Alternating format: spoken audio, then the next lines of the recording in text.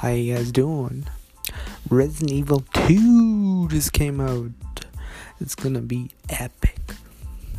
I'm watching PewDiePie's gameplay and it has Japanese in my broskies. Like, wow.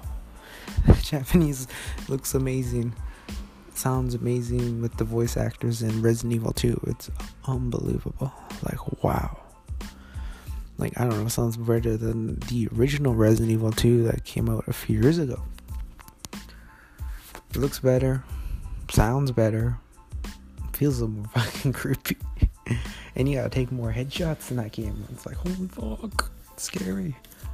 But yeah, that's my little take on Resident Evil. And plus, let's talk conspiracies. There's a conspiracy going around about when jets fly across, when they do it different ways, they leave that kind of like a cloud from the leftover gas they leave behind. It makes this cloud in the sky. It causes chemtrails, and apparently, well, there was an interview with Prince. He talked about chemtrails, like crazy. Like, he's talking about how his neighborhood, are they trying to dumb down the inner cities with chemtrails?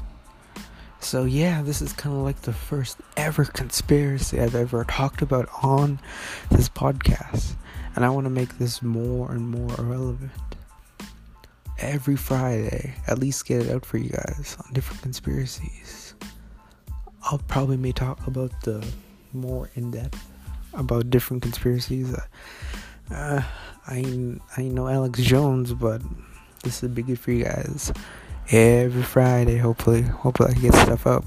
But yeah, this is a little more of a fun episode. There's not gonna be a lot of cursing on here. And thank you, Anchor, for sponsoring me. Thanks very much. You guys have a good Friday.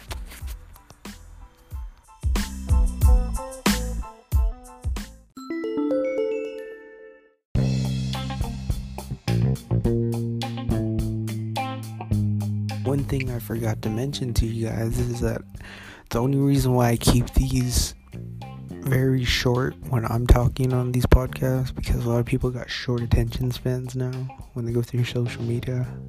Yes, the young people, me, the 27-year-olds, like going through Spotify, iTunes, and all different types of music platforms, streaming platforms, to be exact. So yeah, this is why I keep them real short.